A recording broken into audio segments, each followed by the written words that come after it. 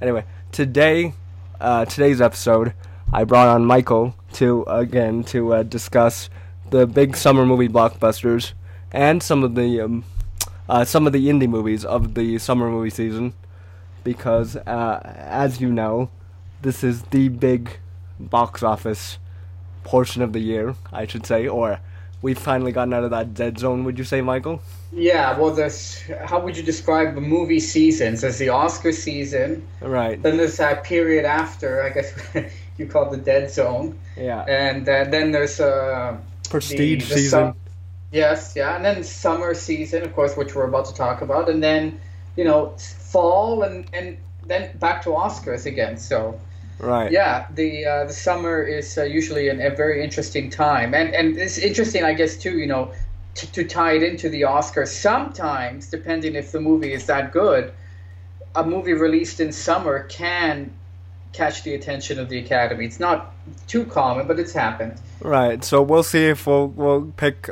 We'll talk about some of them here today. But since one of the things that I like most, besides talking about movies, is doing any sort of sports-related draft sort of thing. So I figured, since I have Michael here, I'm going to combine the two elements here, and what we're going to do is a summer movie fantasy draft of sorts. So the way that this works, just so everybody at home is aware, is we are going to pick about 5 movies each, right? And what's going to happen is, with each pick, we're going to assemble our fantasy rosters here. So in terms of deciding a winner, the way that we're going to evaluate that is highest total box office gross of all of our 5 movies, and also the combined aggregate scores of the Rotten Tomatometers of all 5 movies that we end up picking. So hopefully that gives us a good balance between the big hit tentpole blockbuster movies and also the tiny indie movies that won't make a lot of money but will do very well critically, as Michael mentioned, and potentially be a Oscar contender come next year. Right. So the way that this works is that, and we shall see, we'll end up covering the movies from June 1st to about mid-September there. So This would just miss the cut for things coming out at the end of May here. So what we're missing is, some big ones we're missing are Aladdin, Rocketman, and Booksmart. Right. Which are and Godzilla King of Monsters. Right. But we're covering... and again, these dates they're not, the definite set in stone summer. These are the general summer months, right? Right. And so we're choosing June to mid-September. Right. And also we wanted to do this, we wanted to move away from starting in June just to avoid the Avengers thing, because we know that the Avengers is going to kill the box office portion of it at least, and critically it did well as well. So to not have that in the mix makes this little drafting a little more interesting. So with that being said, since you're the guest here, Michael, I'm going to give you the first pick, though. All right. Okay. But the way that this is going to work here is you pick first, then I pick, but then I pick again, because it's going to be a snake draft, okay? Just out of fairness. Okay. Okay, if that's okay with you. Sure. Okay, so with the first overall pick, who are you picking here, Michael? Okay, first overall pick. So I'm just going to go in order of release. Oh, you're going to go in order of release instead of going for who you think will bang it out the highest in terms of box office score. That's your strategy. Oh, okay. Well, yeah, I can do that as well. I wasn't sure. Well, no. How should we do it? I mean, it depends on what your strategy is. Do you want... I mean, if you're going for the win here, you can go wherever you want. You just want to... Well, then I'll just go... Okay, then I'll start with... box office draw. Okay. All right, and that is going to be The Lion King, the remake, the live action. Actually, it's not technically live action; it's also animated. But The Lion King, which is released on July 19th, and there's a lot of nostalgia for much of the Disney films, and I'm sure this will also come into play with Aladdin. And just as we saw with Beauty and the Beast, which made, I think, the $1.2 billion, I'm anticipating The Lion King is going to do very, very well financially when it comes released on July the 19th. So the first draft is Lion King. Okay, what about critically though? Because that's the other that's the other side of the coin in terms of this little draft that we're doing here. How Yeah, well do you think I we'll do mean, critically? as you probably know, and I've talked about it on our podcast and other platforms. I'm not a huge fan of these remakes, this live action, again, this remake sequel mentality that Disney seems to have gone stale with. I think it probably, if I were to guess, I would think Lion King will hover around the 75. Really, that's an interesting.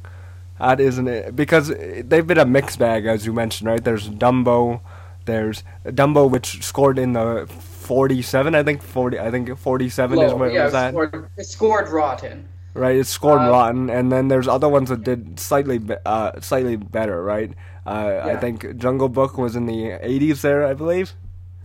Very high, yes. But Right, Beauty and the Beast, and I'm using Beauty and the Beast as a direct comparison because of the Renaissance, Disney Renaissance. It's from the same time period.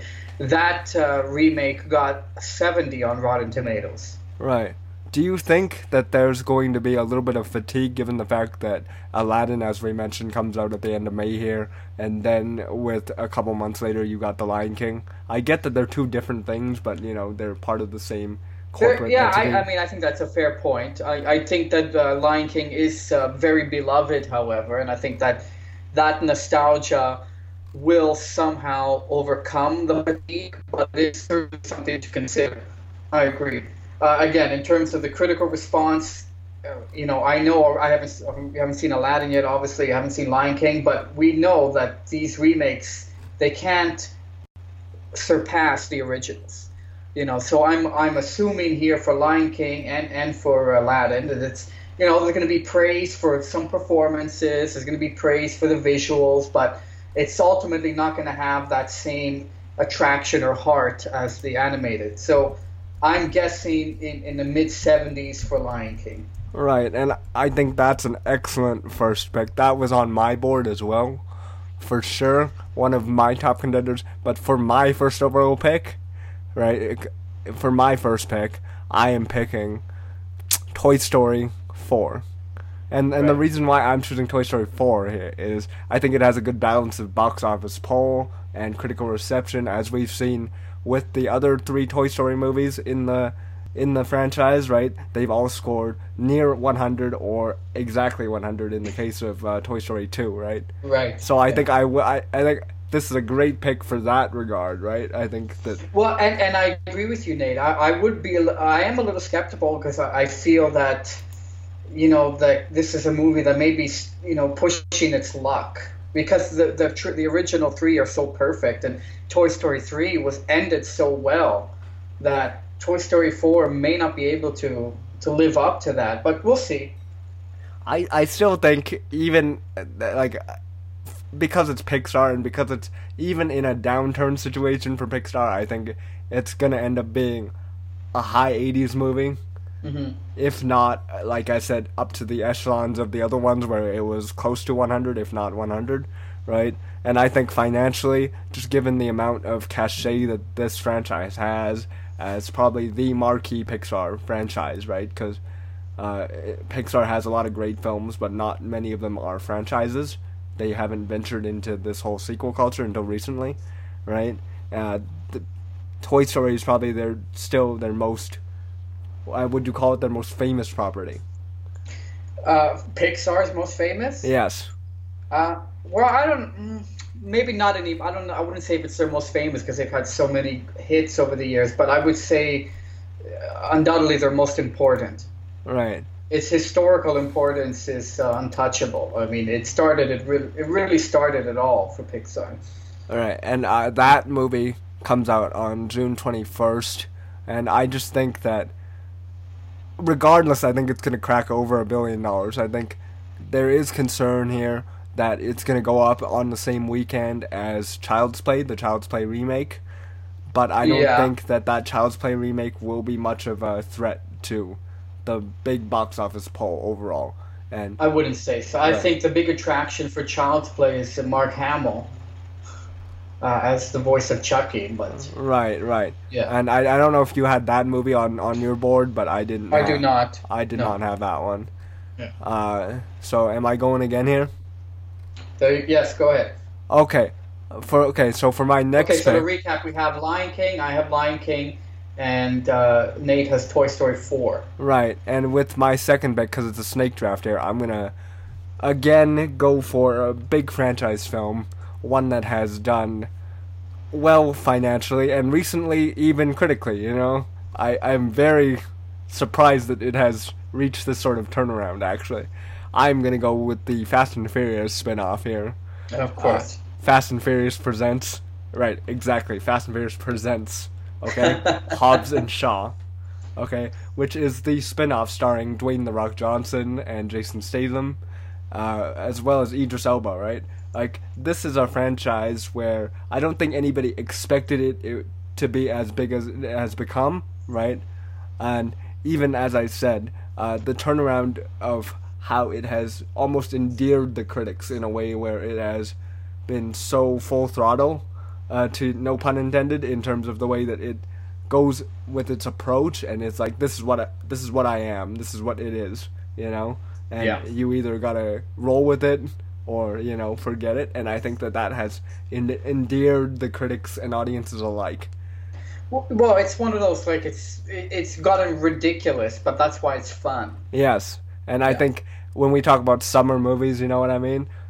It's not always the awards contenders, as you mentioned. It's, these types of movies, giant movies that are ridiculous, that are stupid, that, you go to Yeah.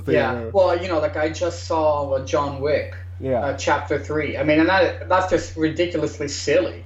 Yeah. But it's very fun. It's a very entertaining movie, but you have to acknowledge that it's not supposed to be taken at face value, right? Right. Yeah. And I think that right now, especially with Dwayne the Rock Johnson, he just can't miss. Like everything he does seems to just make a bunch of money. You know? Yes. Oh, absolutely. Well, isn't he was at least a few years ago the highest paid actor in Hollywood. He might still be. Right. And I just think that this is a home run of a pick here. I was debating between. Well, yeah. I mean, certainly financially, as you said. I don't know about critically, but Again, for that, it depends. It depends, I guess, in the mood of critics. If they take it for what it is, then then it will probably be positive. If they're going to be picky, then they could lower the score. Yeah, I think that recently, like I mentioned, it's just like the turnaround on this franchise has seen substantial improvement overall, where originally it started out as this kind of passed over thing where it was in like the 20s, 30s in that Rotten Tomatoes meter range, but Right. now in the last couple at least, you've seen Fast 7 was a 79, a franchise high 79, So it's not going to hit that Toy Story range of that 90 or even high 80s range, but I'm banking on the fact that the financial aspect of it will help it balance out that range in terms of our drafting here. So Yeah. that's why with my second pick I went with Fast and Furious presents Hobbs and Shaw, because if there's anybody you got to bank on, it's got to be Dwayne the Rock Johnson. Oh yeah, for sure. You Sure. know. Yeah, and he's a very charismatic star. I mean, as a wrestling guy, I think you would know that more than most. Yeah. Are you surprised by this sort of this sort of ascent to superstardom for him? Oh, absolutely. Oh, but if you you don't even have to really watch wrestling. All you have to watch is his bits as The Rock, and you could see what a talented performer he was. Not just the athletics in the ring, but delivering promos on the mic. There was really nobody like him. So it was very clear that Dwayne Johnson was a star that could make it. In fact, I think he's really the first and I'd say only wrestler who really made it in Hollywood. I mean, Hulk Hogan never made it, certainly. Roddy Piper tried. He could have. He certainly had the mic skills, but he never really made it. John Cena is attempting now to do that, but it's been The Rock that has really set the mold for the wrestler to become an entertainer outside of the ring. Right, and I think it's a different set of skills too. As much as there's certainly some crossover and certainly some applicability. I think that it takes a different set of skills to be a successful Hollywood actor. You Yeah. know, and I think he has that balance of comedy and physicality, which kind of helps him. Yeah, he can play. He can. You're right. He's a very good. I think he has excellent comedic timing.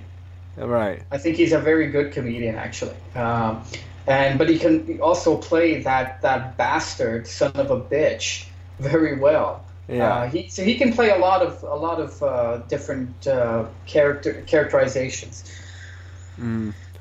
Okay. So now with my second pick out of the way, what is your second pick here, Mike? Right. So I'm going for Quentin Tarantino's ninth film as director, and that comes out on July the 26th. Once Upon a Time in Hollywood. So this is set in the summer of 1969, 50 years ago, and it just follows a group of characters in Los Angeles in 1969. Half of them fictional, half of them real. There's going to be Bruce Lee's in this movie, Sharon Tate, and Charles Margot Manson. Robbie.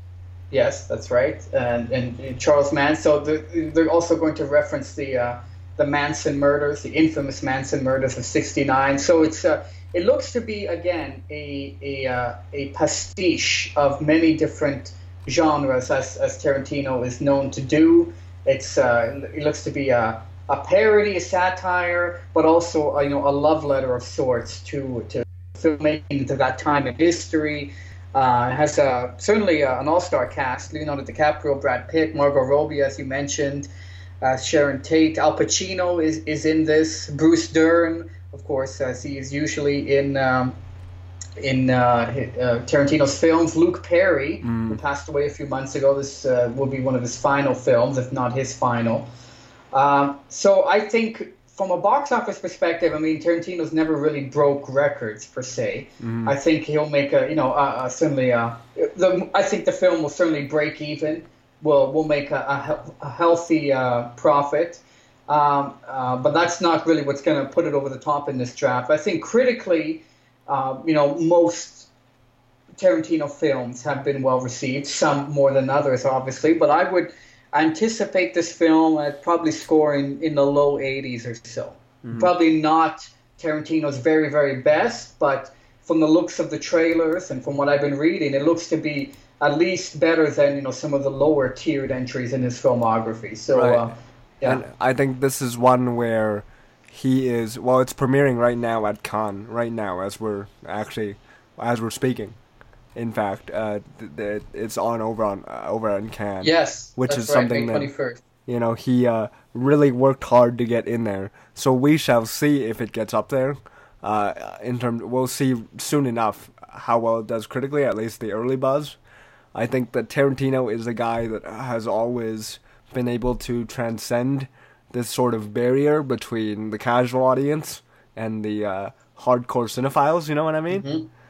He's been a guy who has been able to occupy both realms, where some other kind of art house directors have not been able to.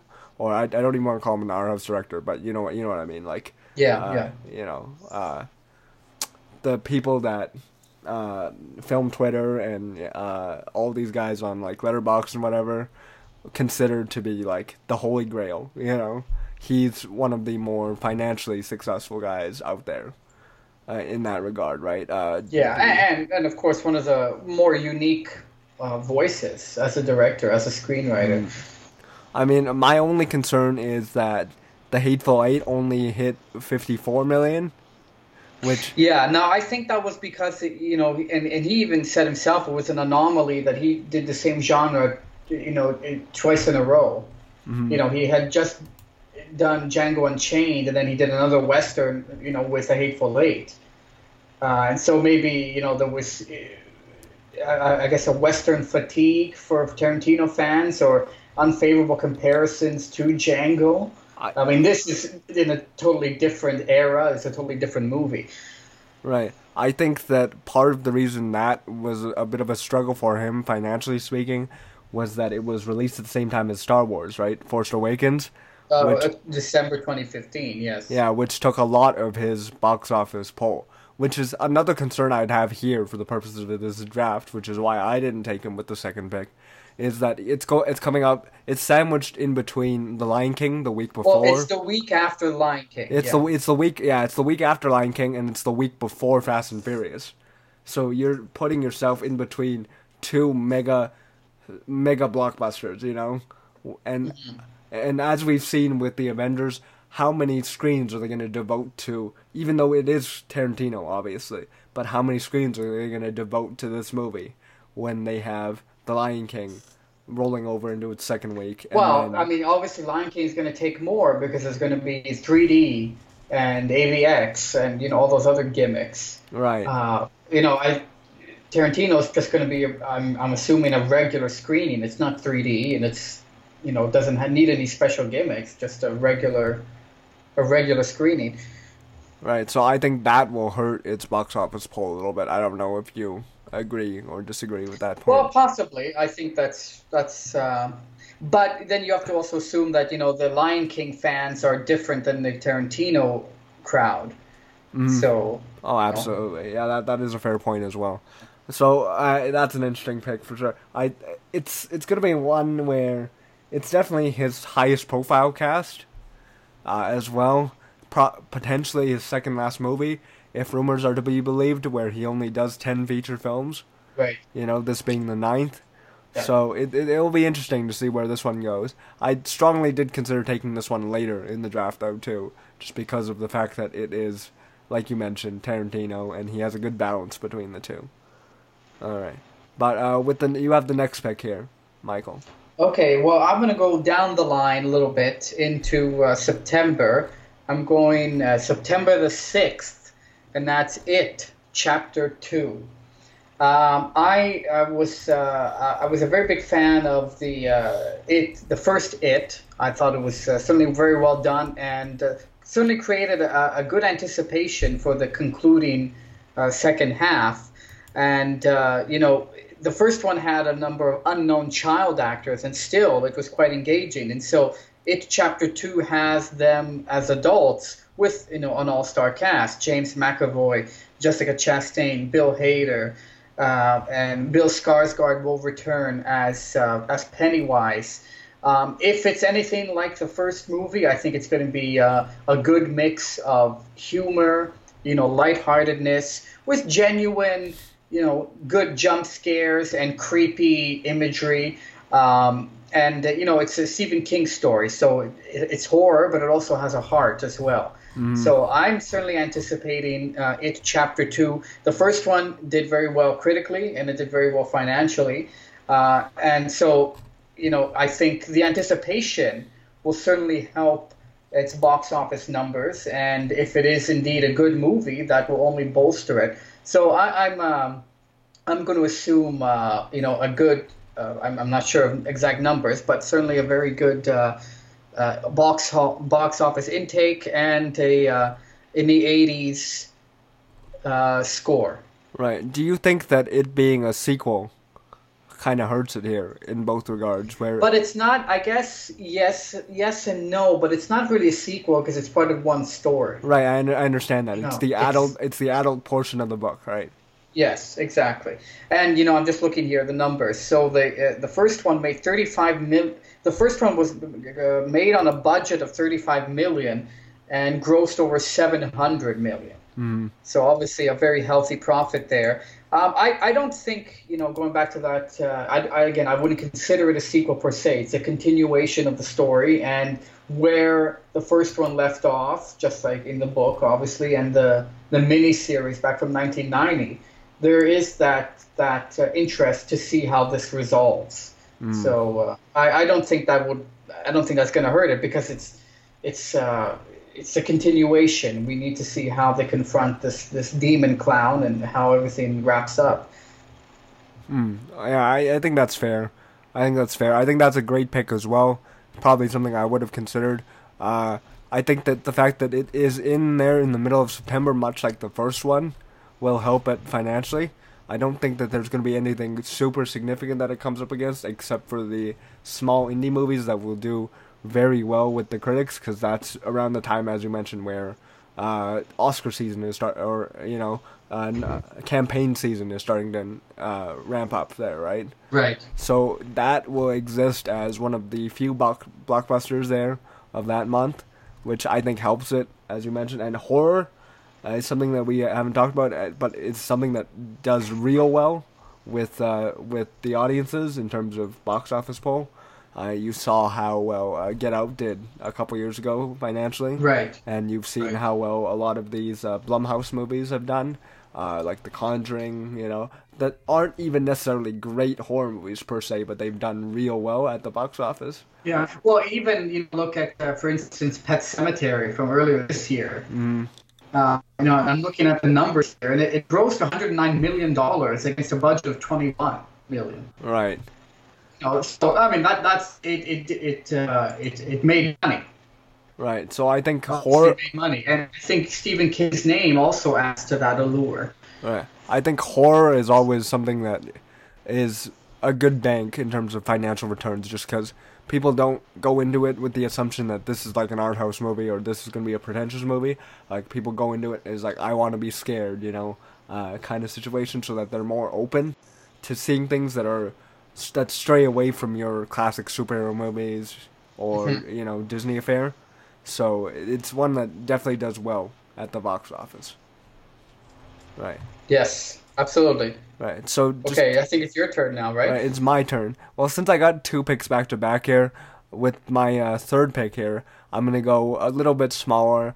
A movie that won't make very much money. I doubt it will even reach that many theaters, but I know that it will definitely be one of the more well-regarded films critically of the summer for sure, which is why I'm surprised it was even released in the summer, or it's slated for the summer, I should say, and that would be The Farewell, which is the movie starring Awkwafina, who has also seen this sort of rise to, she was in Ocean's 8 and Crazy Rich Asians, and now she takes the starring role in this movie about a Chinese family who is trying to deal with the grandmother who is dying and trying to figure out whether or not they should tell her or not.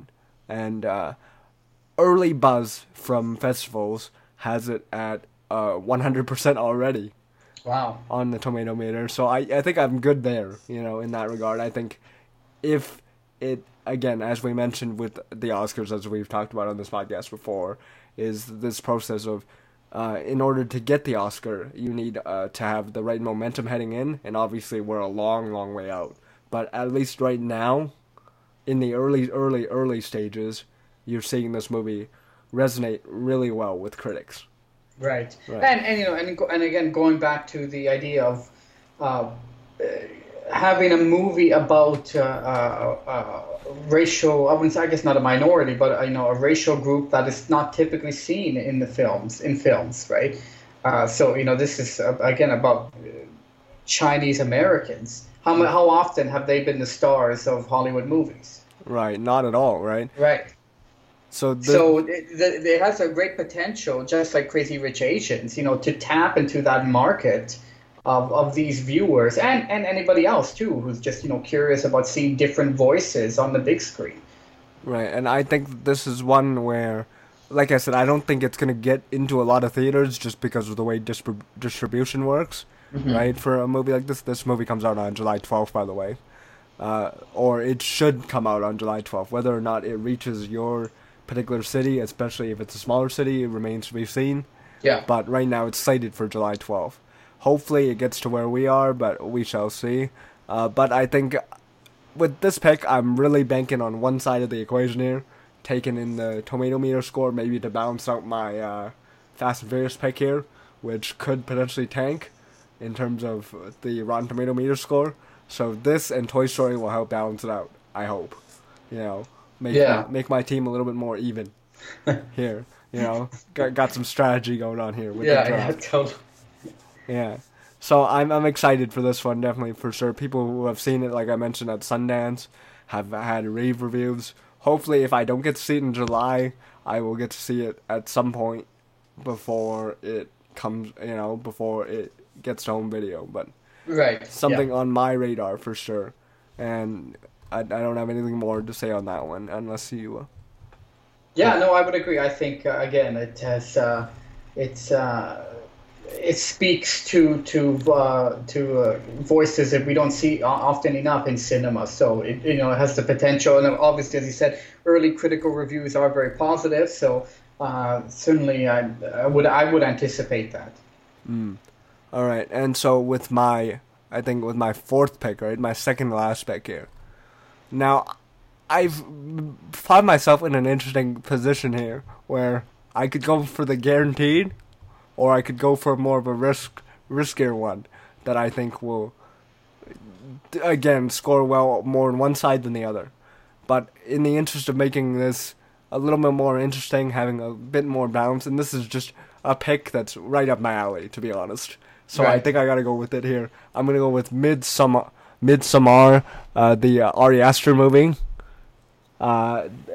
Again, the follow-up to his first movie, his debut movie from last year, Hereditary, right? This is the movie about the Swedish festival. About, I believe it's a horror movie, or at least a psychological horror movie, starring Florence Pugh of Lady Macbeth. We recently saw her in, and she's and Fighting with My Family. Right, excellent young actress, and she's in this. And like I mentioned, Ari Aster is the director who had a huge hit with Hereditary last year. So I'm hoping that this one will score very well with the critics, if not financially. But like we mentioned with it, I think it being a horror movie will help it. Yeah, I mean, again, horror is tricky. We saw the Curse of La Llorona earlier this year was panned by critics. Right. So horror, and then this is not one of our picks, but we mentioned Child's Play coming out again, and I think more often than not, unfortunately, horror films tend to do poorly, but yet despite that, people are still really invested in horror, and they always hope for that next great horror film. So even if this doesn't turn out to be a good horror film, as many of them are, there's an interest to be scared and to have that fear, that fright, and so that could work for it, certainly. Right. And I think I watched the trailer for this, and I was very intrigued already. Like, I think it has that eerie vibe to it already that I think will engage with the audience that is willing to see it. Again, that might be a little bit tough given the fact that it's a smaller movie, given that it's from A24, but that's another thing. But I think that those who will see it, and again, this comes out on July 3rd, limited release, but in theory, July 3rd, I think that those who will see it will hopefully walk away with it positively, and I think it will do well critically as well, as we saw, like I mentioned, with Hereditary last year. Just has a good track record, this partnership between Ari Aster and A24, Right, yeah, totally. Right. Well, I'm sorry, Nate. I'm going to have to bring out the big guns here. I wasn't going to pick this, but I realized that neither of us mentioned Spider-Man, did we? No, and that was the one I was debating on between. I was gonna either pick Midsommar or pick Spider-Man, but I think I ended up settling on Midsommar just because I needed to balance out the books here. You know what I mean? Well, So I'm going to go with Spider-Man, though with the acknowledgement that it may not pan out as successfully as we think, and I'm saying that because of and we used this word earlier on, fatigue, the massive success of Avengers Endgame, which is obviously still playing. It's only been out for 3 weeks and it's $2.6 billion. It looks like it very well could surpass Avatar. Spider-Man Far From Home comes out on July 2nd. Do you think that there is going to be an Avengers fatigue that will hurt its box office? I mean, I think $1 billion nowadays is very easy for any well-marketed movie to make. So yes, it's still going to make $1 billion. But now, in comparison to the massive success of Avengers and Captain Marvel, is even $1 billion? Is that even a successful number for Spider-Man? I think relative to how much they put in to it, I think it is. But again, for the standalone films, it's a different kind of scenario for them because it's like they tend to jump from here to there in terms of how well they do financially. All of them make money, obviously, but obviously they won't hit that same gross as a team-up movie like the Avengers will, right? Yeah. And I don't think anybody has that expectation, but I will say that because Spider-Man is probably their most marquee hero, and I understand that in the modern age people are like, oh, Iron Man, or Captain America, but you gotta remember a time where before all this MCU stuff happened, it was Spider-Man. Spider-Man has always been the face of their franchise. Absolutely. I mean, yeah, there was never the Iron Man animated series. Right. Iron Man, I would argue, was well known to Marvel fans, to comic fans. Mm-hmm. Not necessarily the general public, as Spider-Man, I think, has been even before the movies. Right. And I think that just given the fact that there's Spider-Man's name attached to it will help it for sure in terms of a standalone. At least more so in a way than we saw with a lesser known hero when they do their own standalone, like Ant-Man has done poorly in comparison, because he's a lesser known hero. Yeah. But here with the Spider-Man name, you've got a definite box office success. The first one, I'm talking about the first Tom Holland led one, Homecoming, scored $334 million. So, well below that $1 billion mark that you mentioned, but still massively successful, right? Yeah. Sorry, go ahead. Yeah, I was gonna say. So I'm guessing $1 billion for this film, but maybe not necessarily. Maybe 800, 900 million. It could be just under that mark. Critically, I'm also gonna guess, probably fairly positive. I wouldn't say acclaim, but I'm not an expert again in Marvel, the MCU or exactly, all the world building that they've done with all these films. So, right. The first one, for reference, did score 92. Right. Okay.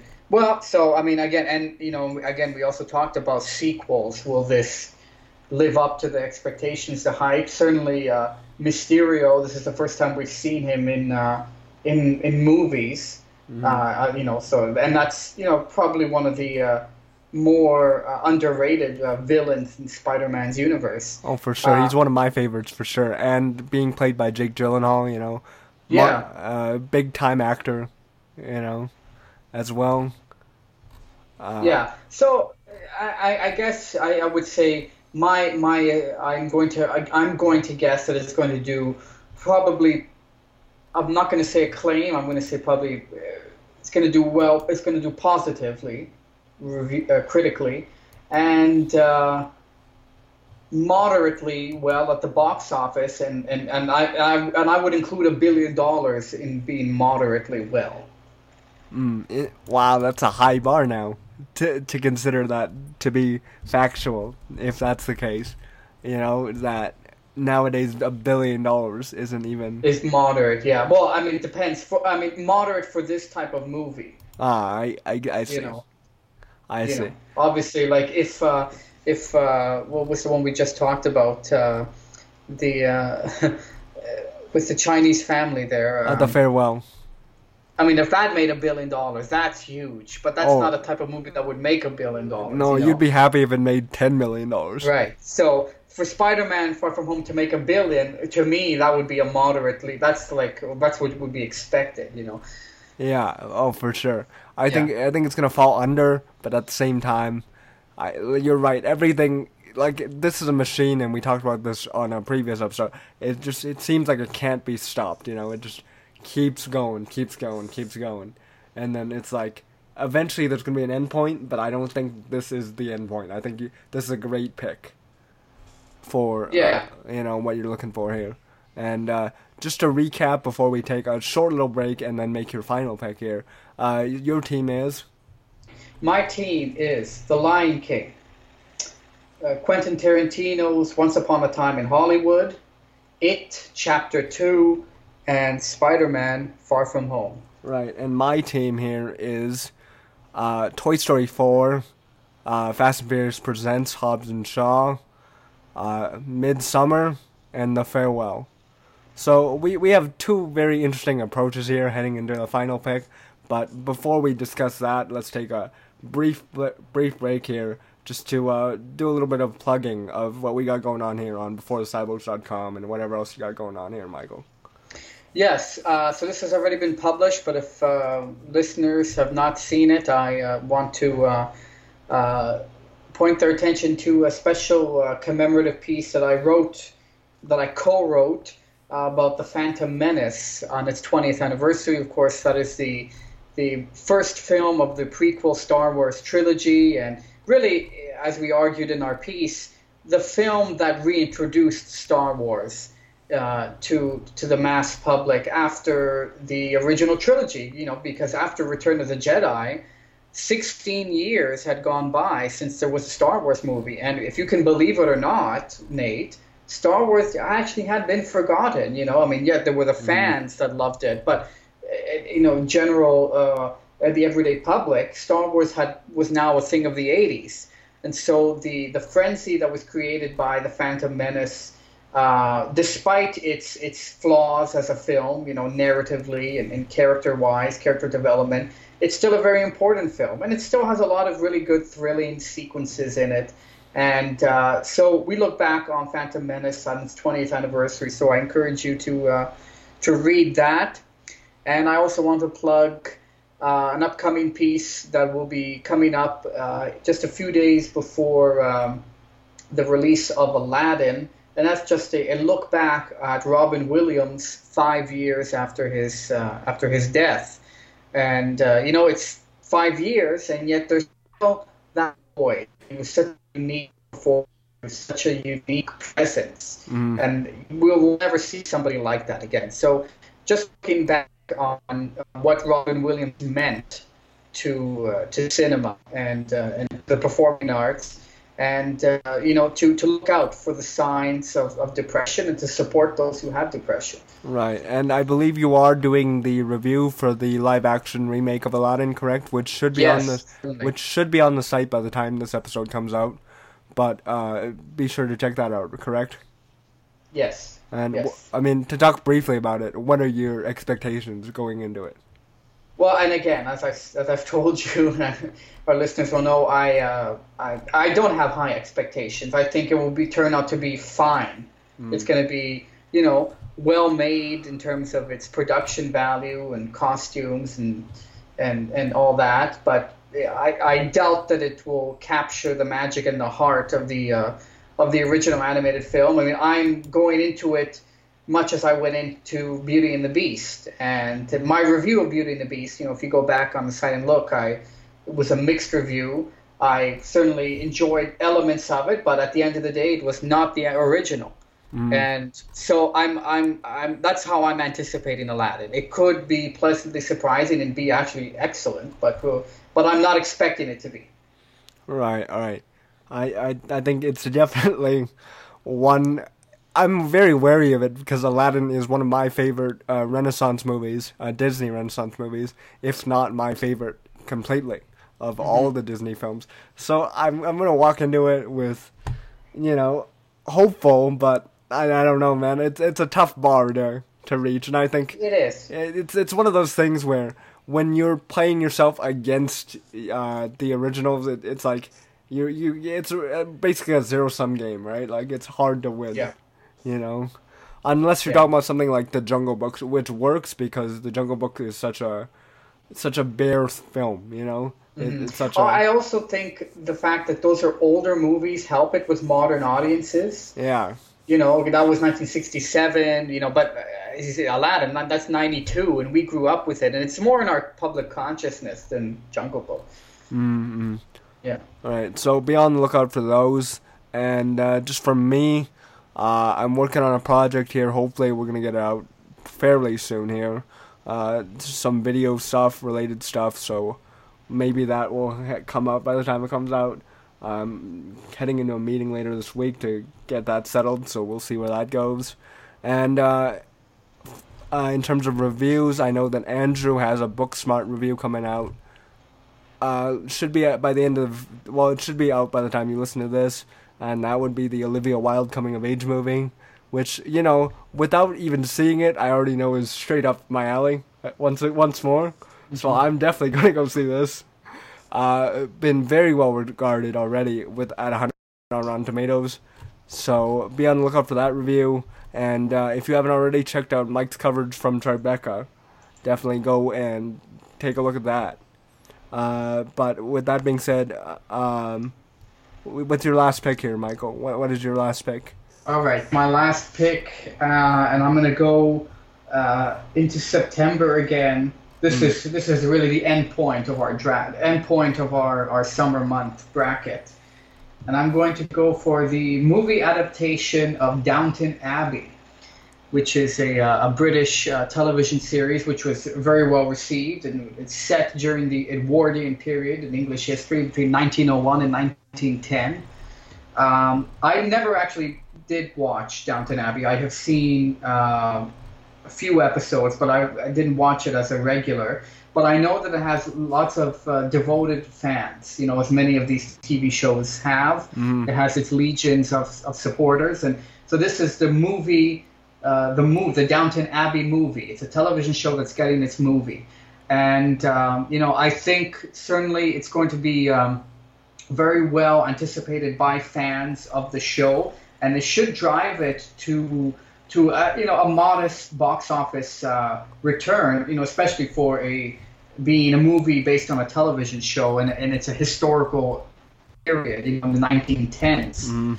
So it's a very niche movie, but I think the fans of this will certainly drive it to success. And if it is like the show, which has received acclaim, it should also do very positively from a critical standpoint. So I'm gonna choose Downton Abbey as my final pick to round out this list. Probably lesser known, obviously not a blockbuster by any means, but it has that base. It has that base of support, right? Which has the potential to you know, bring in some cash and be fairly well received. Very interesting pick. Because it's one of those things where, like, you know, like, you remember when Sex and the City, the movie, came out, or something along those lines, you know, where these are very popular television shows, obviously, and they get translated to film, you know, and it's kind of a mixed bag. You can even go into children's movies, right, and you can go with, like, Hey Arnold, the movie from our childhood, you know, right. Pokemon, the movie, was a translation from the television show over to film, you know, and it's an interesting mixed bag here. Or do you remember the Simpsons movie? That was quite interesting. Yeah, that one did really well, and I think, but again, the Simpsons are a different breed, though. They're kind of an instant. Yeah, well, they're more commercial, but certainly I know what you're saying with the other ones. Yeah, and you know, the Muppet movie even, you know, and I mean. And it's, you know, it's so interesting because you look at like shows like Game of Thrones, or really, if you think about it, those are movies. The budgets and the scope of that is a movie. It just happened to be released on, you know, the small screen. Right. But there's no reason why that couldn't be a movie. So, but it's always interesting to see the TV shows be adapted for, you know, the cinematic experience. And it's one of those things, like, I'm looking up and down the list here, and most of them that I can see at least are tied to children's entities, and it's kind of rare to see an adult oriented TV show be translated to film, you know. Some of the ones, like I mentioned, are Sex and the City and Star Trek, but other than that, you know, you don't really have adult oriented TV shows come over to film that often, whereas in television, with children, it's much more common, you know, SpongeBob and all that stuff come over fairly easily, you know, Scooby-Doo, Rugrats. Yeah, and those have had several entries as well. Right, right. Yeah, So, you're right. The adult drama television shows, they haven't really made it onto the big screen. So I guess it tells you something about the show that it has to be popular enough for it to be made into a movie. They, obviously, the producers believe that it's going to do fairly well. It's not mm, just any old show. It has it's loved by enough people to warrant them paying admission for a ticket. mm. Oh, interesting. Okay, so with my last pick here, now honestly, because it's the last pick, I could go in on myriad of directions here, right? Like, and I'm gonna list out my thought process here, and then ultimately settle on my decision. Okay, but like, I seriously thought about going with, with the Guillermo del Toro movie, Scary Stories to Tell in the Dark. You know, Yeah. as we mentioned with the horror thing, and the fact that it's Guillermo del Toro, there's a good balance there, but I opted against that. There's also, with this particular draft format, you kind of want to go for children because children always make a lot of money, especially in the summer, you know. So I thought about going with Secret Life of Pets 2, which did really well, the original one, at the box office. So that was a Right. consideration for me. And then there's a bunch of other ones too, like Dora the Explorer, the live action movie, Angry Birds Yeah. 2, again, these children's oriented movies that would have done very well financially. But the one I ultimately ended up for, and I think, as we mentioned with the whole superhero thing, is the one thing that you can really bank on these days at the box office is superheroes. So I went with X-Men Dark Phoenix. Ah, You know, yes, certainly. so this is the final entry in the Fox version of the X-Men franchise. Obviously, recently Disney has bought up Fox as part of a major merger purchase for, I believe, $70 billion. So you'll see the X-Men start to be incorporated into their own branding and their own distribution. So this is the concluding chapter to the franchise that we've seen starting out from way back in the early 2000s, right? With X1, the Hugh Jackman, Patrick Stewart one. This is like the continuation of that, but sort of a spin-off. But they're all kind of interconnected, kind of thing. It's confusing, but this is this is the final chapter for Fox in that regard. Right. This is an adaptation of the very famous Dark Phoenix comic, which is one of the more well-known X-Men comics. Among them, the one where Jean Grey goes rogue. Spoiler alert. Well, I guess that's already been told in the trailer. But this is one of those movies that I think will, again, do very well financially. I don't know about critically, but I figured that I have enough close to 100s in there to balance it out. Yeah, and I guess going back to that fatigue, it would be interesting if it would affect it. I think not as much because X-Men were not, part of the Avengers. Mm-hmm. So we haven't really seen this group of characters as much, because we were talking about Spider-Man, and he was involved, obviously, in the Avengers. Right. So maybe people would be tired of seeing Spider-Man, but X-Men is not part of the Avengers. So there is, I think it can combat the superhero fatigue. So it has that going for it, I think, absolutely. And, as you said, it is sort of the end of an era, if you will, with the distribution rights. Right, and I don't think very many people in the casual audience care about that or even are aware of the fact that there's a merger. But the fact that this is the closing chapter for the one that stars an actual, pretty strong cast here of actors that have gone on to become megastars. Obviously that wasn't the case when they started out. So I'm talking about people like Jennifer Lawrence, James McAvoy, Michael Fassbender. When they first jumped into this franchise, this X-Men franchise, I don't think that they were projected to be future Oscar winners, in the case of Jennifer Lawrence, or, these big name, big stars that everybody knows nowadays. Like I mentioned with McAvoy, or even with Nick Holt, who recently starred in Tolkien, which you reviewed for the site, right? Yeah. And Yeah. so Like there is a strong basis there, and to see that conclusion, I think there will be an audience for it, as is the case with a lot of these types of movies, right? And I think that is a solid final pick. But was debating between a couple. But what about you, Michael? If you had a couple more picks, or if were there a couple you were debating between here on Summer Slate? Another one that I had listed was it's called Yesterday, and that comes out on June 28th. And it's directed by Danny Boyle, and it's written by Richard Curtis, probably most well known for Four Weddings and a Funeral. And it's a fantasy piece which also serves as a tribute to the Beatles. And it's about this young musician who suddenly wakes up to discover the only one in the world who remembers or knows about the Beatles. Somehow nobody knows that the Beatles existed except for him. So he starts to plagiarize their songs and pass them off of his own. And of course, he's subsequently labeled a genius. So it looks like a quirky comedy fantasy. Again, also with underlying tribute to that great those Fab Four. So I think it has. I'm certainly very interested in it. The talent. Perhaps not so much the cast, but certainly Danny Boyle and Richard Curtis, I think, are pretty big names in the movie industry.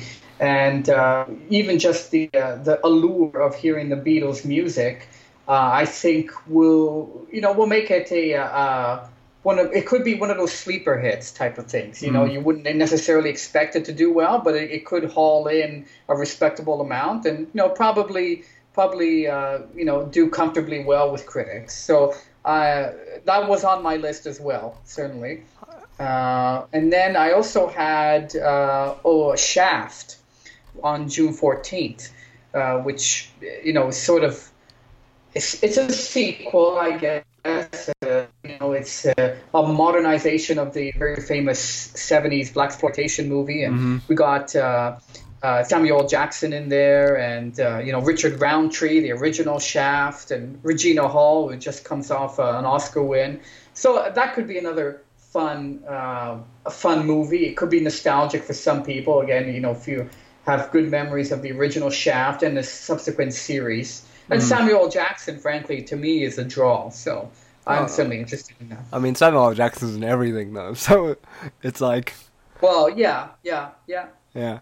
But going back to Yesterday, which was something that I also had on my list, do you think... I think that the approach here is interesting, because I am not particularly a big fan of them just doing the straight-up biopic, because I think that the straight-up biopic is overdone, and it's boring, and it's usually been filtered through the band members or the musician themselves, so it's like presented in a light that's like very favorable, So what do you think about this approach here? Well, yeah, I mean, I like that it's not about the Beatles, but it features the Beatles. So I think that's an interesting way to pay homage to the group. And because it's not a biopic, it's about finding your way in the world, and and sharing your love of music. Do you think you think that works in its favor or against it? Because you've obviously seen the success of Bohemian Rhapsody last year. Well, I think it works in favor because I think what's going to drive people to see it, as for me, is the Beatles soundtrack and how it pays tribute to the Beatles, because. The story on its own is, it's about a guy who's struggling to make it as a musician, and all of a sudden he plagiarizes some songs and becomes famous. But it's the songs that he's plagiarizing that are really the extraordinary part of the story. It's the Beatles, and that nobody seems to remember them. So I think it works well, because there's no expectation. Unlike Bohemian Rhapsody, it's not about the Beatles, right? There's no historical inaccuracies or things that are left out. This is not about how Paul met John. This is just about the power of their music. I mean, we've seen something similar to this with, in terms of approach, with like Across the Universe. I don't know if you remember seeing that movie. Yeah, I remember that. Yes. Right. but Yeah. that was a Beatles-centric movie that I believe did pretty well financially. I know it did well critically, at least, where it applied the Beatles' music into this love story, right? Well, yeah, and similar to if you look at those shows like Cirque du Soleil, those acrobatic shows, and I think they have a Beatles show as well. It's not about the Beatles; it's about the acrobatics and on all the work that they do. But it has Beatles music, right? So, yeah. Do you think that there's going to be a little bit of we've talked about a lot about fatigue, but like Rocket Man comes out at the end of May here, the Elton John based movie, and then this Yesterday comes out shortly thereafter, right? Do you think that this music thing? Well, I mean, from a musical perspective, possibly. From the biopic, no, not at all, because as we've just discussed, it's not a biopic. But on the other hand, could it be seen as just like a jukebox movie where you're just, hearing hits? And, certainly Bohemian Rhapsody was criticized for that. And early reviews for Rocket Man have been very positive, but, we'll obviously have to reserve judgment until we see it. Could it also be just a medley of songs and, we loved it? So. Yeah, fair enough. So just to recap once more, our teams from top to bottom here, I have, with my sorry, you went first, so you go. So I have The Lion King, July 19th. Quentin Tarantino's Once Upon a Time in Hollywood, July 26th. It, Chapter 2, and that's on September 6th. Spider-Man Far From Home, July the 2nd. And then Downton Abbey, the movie, September 13th. Right, okay. And I have... Wait. Oh, man, okay, I'm going to go in order of release date now, because then I have to look for them, and I'm not quite as prepared as you in terms of the release dates, my friend. Yeah, I wrote them down here. Yeah, well, I didn't. So, okay, I have Toy Story 4, which comes out on June 21st. And then I believe I have Midsummer, which comes out on July 3rd. And then I have The Farewell, which comes out on... When does that come out? Jesus Christ, I don't know when they come out. They come out, dude. They come out this summer at some point. July something, I believe. Hang on, let me look it up.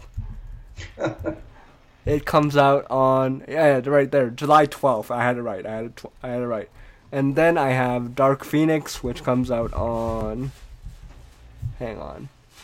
Man, yeah, I should have written these down. Dark Phoenix comes out on June 7th. And then finally, I picked Fast and Furious, which comes out on August 2nd. That's Hobbs and Shaw. Right. So those are my picks. Let us know who you think will end up winning this at the end of the summer. We'll come back to this sometime in mid-September, probably, to say who ended up having... Yeah, well, I think it will be obvious who's winning, Yeah. But how do you feel about your team, just to wrap out here really quickly? I feel pretty good.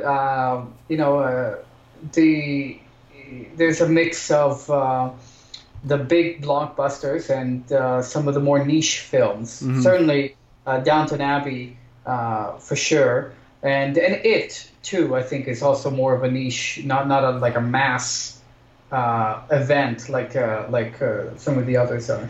And Tarantino is a niche as well, but within that subculture, right? Yeah. I think overall I'm happy with my team. I think I went with it very strategically. I just went with blockbuster after blockbuster, and then kind of sandwiched in two indie movies to get the score off. Yeah. That's right. That works. Yeah. I think my approach. I don't know. We'll see how it goes, but I'm feeling very confident here. But overall, it looks like a good summer season. Maybe not the best summer season, but you got some smaller hits, as you mentioned, and some big blockbusters. So it should be a bunch of movies that you should be able to watch, which we will almost assuredly review some, if not most of these, on the website at beforethecyborgs.com. So be sure to check that out from myself, Michael, and the other writers on the site. And where can they find you, buddy? I am at Maestro Michael 2, and of course, look for my articles on the site. Right, absolutely. And I am at Nate the Cyborg, and That's on Twitter and everywhere else. And again, same as Michael. Be sure to look out for everything on the site. I'm sure we'll have announcements to come out. Oh, and be sure, again, this is the last one. If you missed the message off the top, that this is the last episode to be featured on the BTC podcast feed. Everything is moving over to Cinema Cyborgs, and we're hoping to do this at least weekly, where we just talk about the biggest news stories in movies from week to week. Me and Michael here. So that's moving over to Cinema Cyborgs. So be sure to hop over there on iTunes or wherever you get your podcast. Hit subscribe, and then give us a rating if you would like, and if you enjoyed what you listened to. And with that being said, take us out here, buddy. All right. We'll see you at the movies. Good night. All right.